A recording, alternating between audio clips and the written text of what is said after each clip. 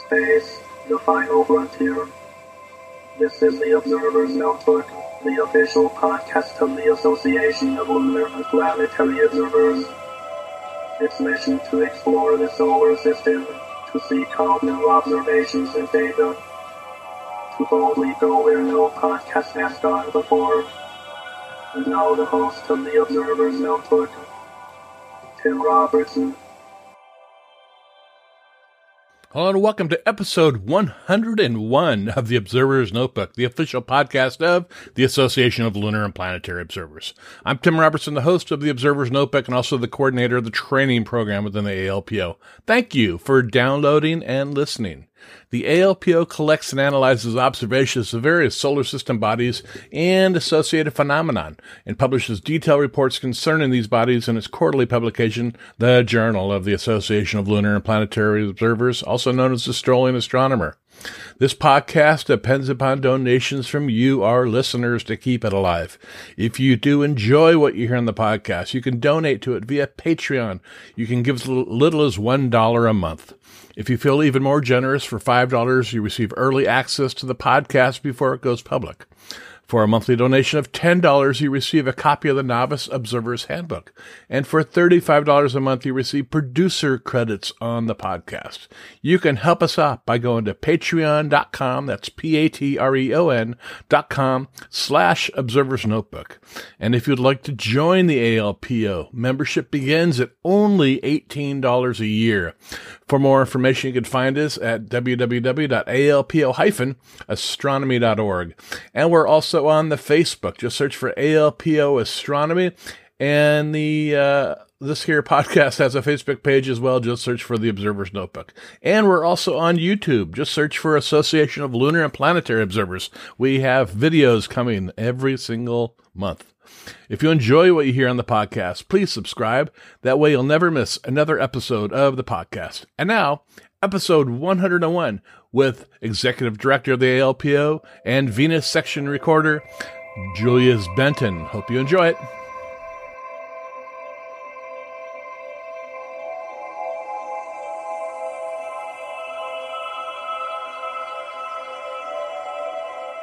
All right, I'd like to welcome everybody back to the Observer's Notebook podcast. We have a repeat visitor to the podcast, Julius Benton, the Executive Director of the ALPO. Welcome back, Julius.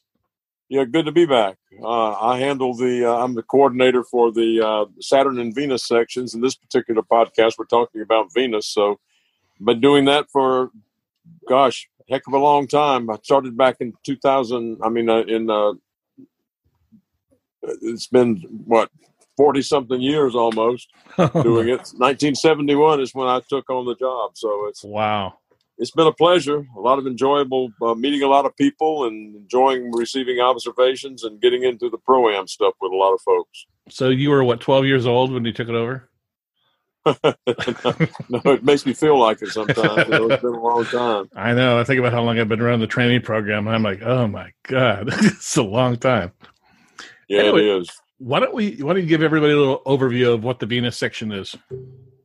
All right, the Venus section, we've got a good group of observers. We've got about 70 observers overall. They don't always contribute every apparition, but we have a lot of visual observers, and more people are getting into imaging now and doing all sorts of wavelength imaging, ultraviolet observations in imaging. But we have a lot of visual observers doing drawings of Venus and documenting the features they were able to see with different filters and that sort of thing. And we're getting a lot of success through that as well. A lot of visual observers as well as observers doing imaging, and some a combination of both. Now, do you have suggested equipment, types of telescopes to use, that type of thing? We don't set an inflexible minimum, but most people who start participating in the Venus section start out with actually refractors of about 3-inch to 4-inch. You don't have to have a huge aperture to do that, but it's a good beginning point. But the larger and larger telescopes now are being used, refractors as well as Schmidt-Cass and Max-Suttoffs, and Newtonians, of course, the typical types of telescopes that are available to observers. Okay. Now, most beginning astronomers, I'm sure, have pointed their telescope at Venus, and they'll see a crescent or some phase angle of the planet, but they don't see anything else. I mean, what can you see when looking at Venus through a telescope?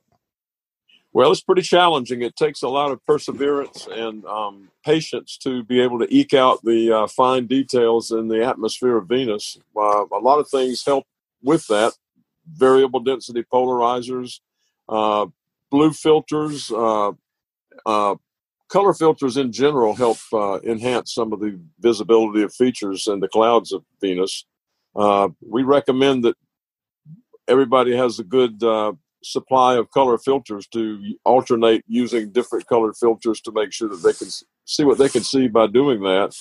And those people who are using typically blue filters, like a W80A, which is a blue filter, light blue, a W47, which is a violet filter. Those are the main ones that people are able to see cloud features on Venus visually. And they fall into different categories. Amorphous dusky markings on Venus is one category. Irregular dusky markings, and they represent those on drawings. They're the banded dusky markings or dusky streaks in the atmosphere of Venus. And of course, there's some bright spots that are seen on Venus as well with different filters. And most observers who do drawing of the planet just have to be patient with it and just sketch what they see and try to pick the best seeing conditions and use a suitable telescope that will bring out as much of the detail as possible. The larger the aperture, the better, but still, we don't set an inflexible minimum as far as the starting telescope. Yeah, Venus, most people that are listening probably understand that Venus is the third brightest object in the sky behind the sun and the moon. It is. Absolutely. I like that you highlighted filters, because I was going to talk about too, because those filters, they really knock down the light coming in, and that's what you need to do to see any detail on the planet. Yeah, the variable density polarizer really helps. We don't recommend neutral density filters, but people using the variable density polarizer helps cut out some of the irradiation and the stray light. But it just takes getting used to. But once someone gets experience observing Venus and starting to see some of the details, you have to be consistent. Mm-hmm. But once people start seeing the features and continue to draw them, it kind of trains the eye to pick out fine, subtle changes in appearance of the atmosphere of Venus. It's true. Impenetrable, invisible light, of course, but it's the way it is. Yeah, I've mostly used the 47 filter when I look at Venus, because that to me knocks it down the most, and it really, there you can see the variations. For me, I can see the variations in the clouds using that filter. And the nice thing is, most beginners come back to me and say later that they have been able to see more with a variety of color filters. Mm-hmm. Some use green filters, some use red filters, but most of the success is going to be with the light blue and the medium blue filters, like the W38 or the W80A, and then of course the W47, which is a little tricky with smaller apertures because it's a fairly dense filter. Right. It's dark. Yeah, it's really dark. And but the nice thing is about these filters that we talk about, they're cheap. I mean, I think it's $15-$20 a filter. When you're spending $300 for an eyepiece, a handful of color filters that you'd spend less than $100 on is a great investment for planetary observing. Well, a lot of people are starting to use these filter mounts that has like a sliding bar that have filters lined up on it. And they can go from filter to filter by sliding the bar within the eyepiece. And it really, really helps a lot, because I've started using that more and more myself for visual work. And a lot of observers are starting to do that as well. It's not an expensive accessory, but it really works out well. Yeah, otherwise you got to pull the eyepiece out, unscrew the back of it, put the new filter in, put it back in. That's true, yeah. Right, or drop it in the grass if you're observing too. That's tricky. Yeah, been there, done that. So what are we seeing on Venus right now? We're recording this mid-July 2020. And what are we seeing right now? Venus is in the morning sky. What type of observations are we getting? Okay, Venus was its inferior conjunction on June the 3rd, and of course that ended the previous evening apparition. But Venus is visible in the morning sky before sunup, and it's fairly easy to spot. Right now, it's about almost fourth magnitude. I mean, magnitude of minus 4.6, right. And it's reaching greatest brilliancy actually tomorrow. And the angular diameter of Venus is 37.6 arc seconds right now.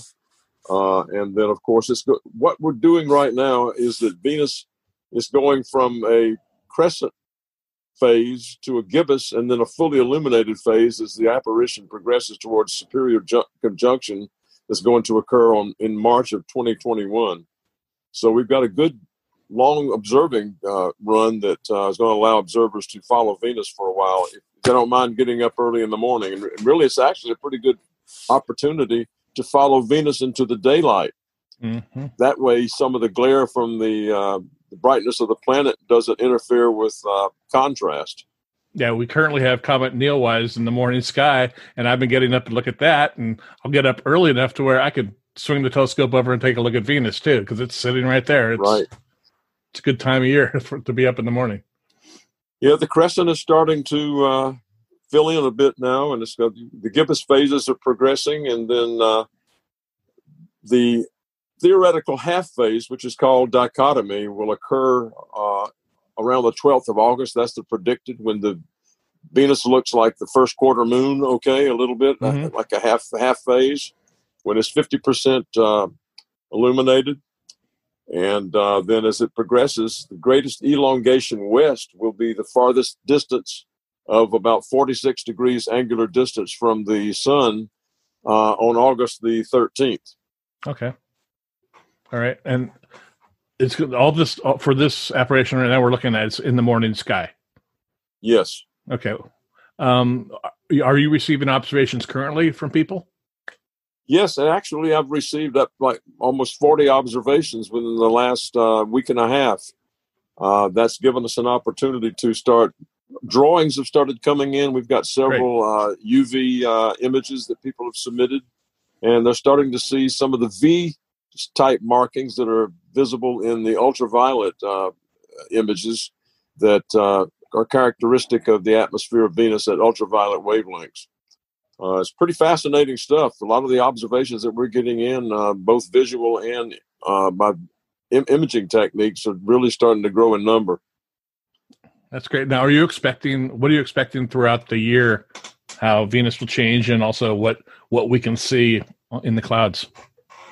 Okay.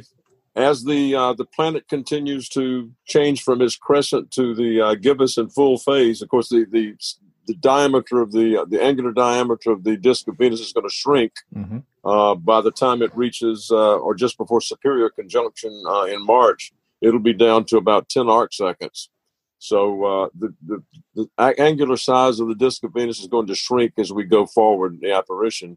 But one of the interesting things is that by following it from the crescent phases into the full phase, you see a lot of opportunity to image Venus and pick up some of the markings.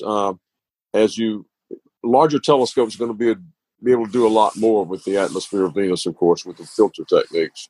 Okay, so you're looking for images, digital images, and visual observations, drawings. Yes, drawings.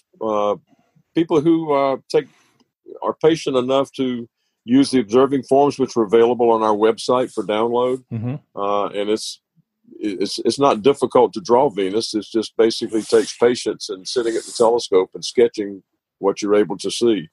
And just to indicate that there's several scales that we use for conspicuousness of the features on Venus, the cloud features, that is, from like 0 to 5, 5 being the most obvious, certain notation that you feel the features are certain that you're seeing. Okay. But the good thing about the visual observations, if people are observing at about the same time on the same date, that's a simultaneous observations, which gives us confirmation of what people are seeing, which is really pretty good to compare observations.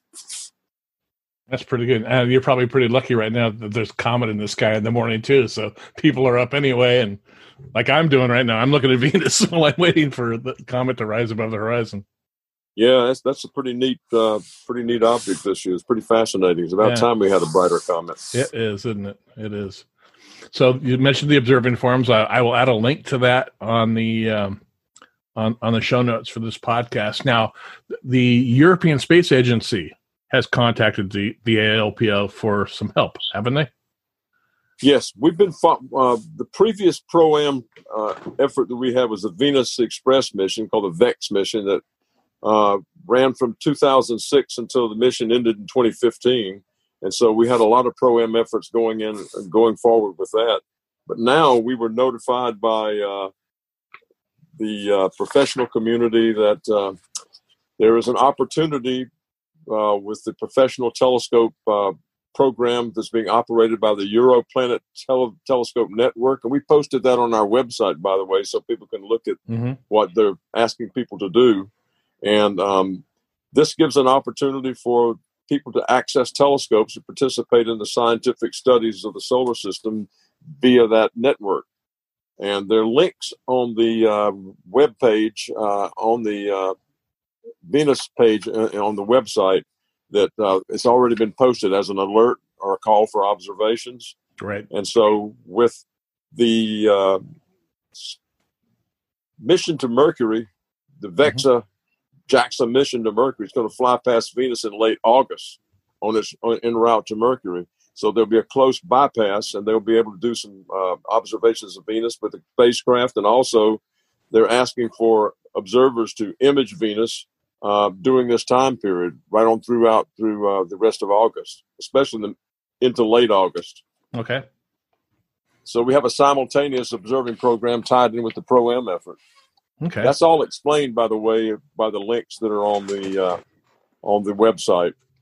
So observers are encouraged to sign up for that participation, and we request that all observers that are making observations, as well as drawings and imaging, to send those to the Venus section as well, to myself, and we will tie those in with the professional community and make sure that we've got good cooperation. Okay, so you will forward those on.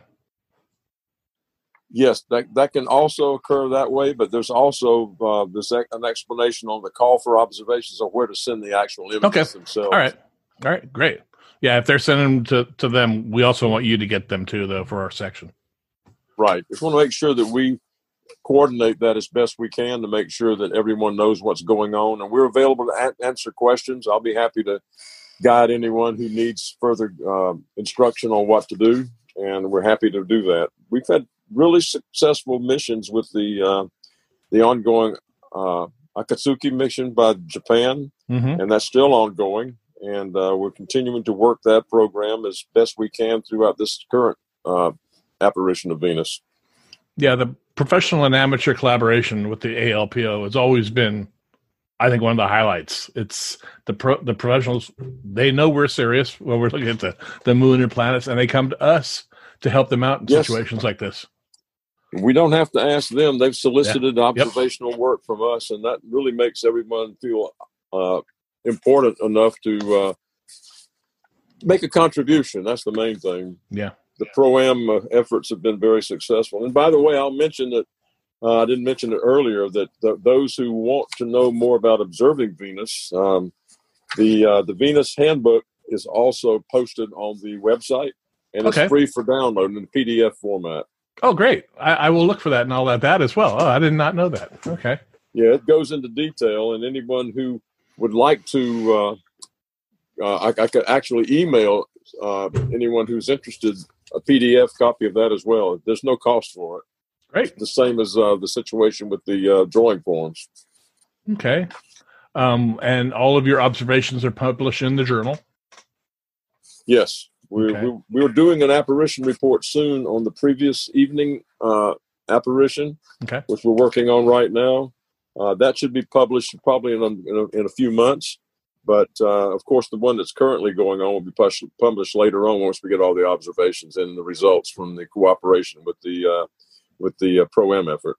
Okay. Do you have a separate newsletter or something for Venus observers? I know sections of the lunar section have that. I was wondering, do you have anything like that for the Venus?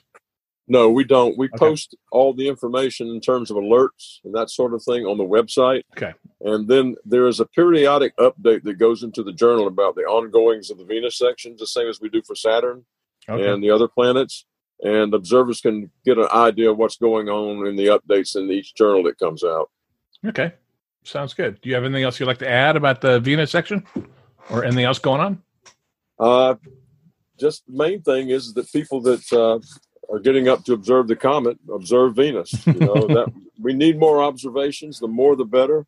Yep. And if people would just be patient trying to view Venus and don't give up, because it just takes a little bit of training of the eye, and make sure that any questions that come forth, share it with us, and we'll be glad to help them out. That sounds good. Well, Julius, I want to thank you for coming on the podcast today. Yeah, I look forward to it again, and I wish all the observers the best seeing conditions possible, and all those guys that are sheltering at home now, get out and observe. Yeah, that's social distancing. Astronomers invented it. That's right. All right, Julius. Talk to you later. All right, thank you. Take care.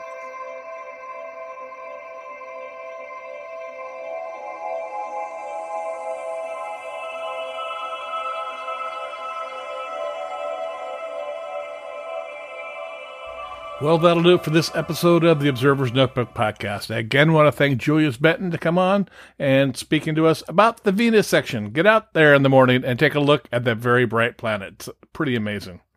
We upload a new episode of the Observer's Notebook on the 1st and 15th of every month. You can subscribe to us on iTunes. If you do, please rate and review us. I do appreciate it. You can also listen to us on Apple Radio, iHeartRadio, SoundCloud, Spreaker, Google Play, Stitcher, and the Amazon Echo. You can help support the podcast by donating to it via Patreon.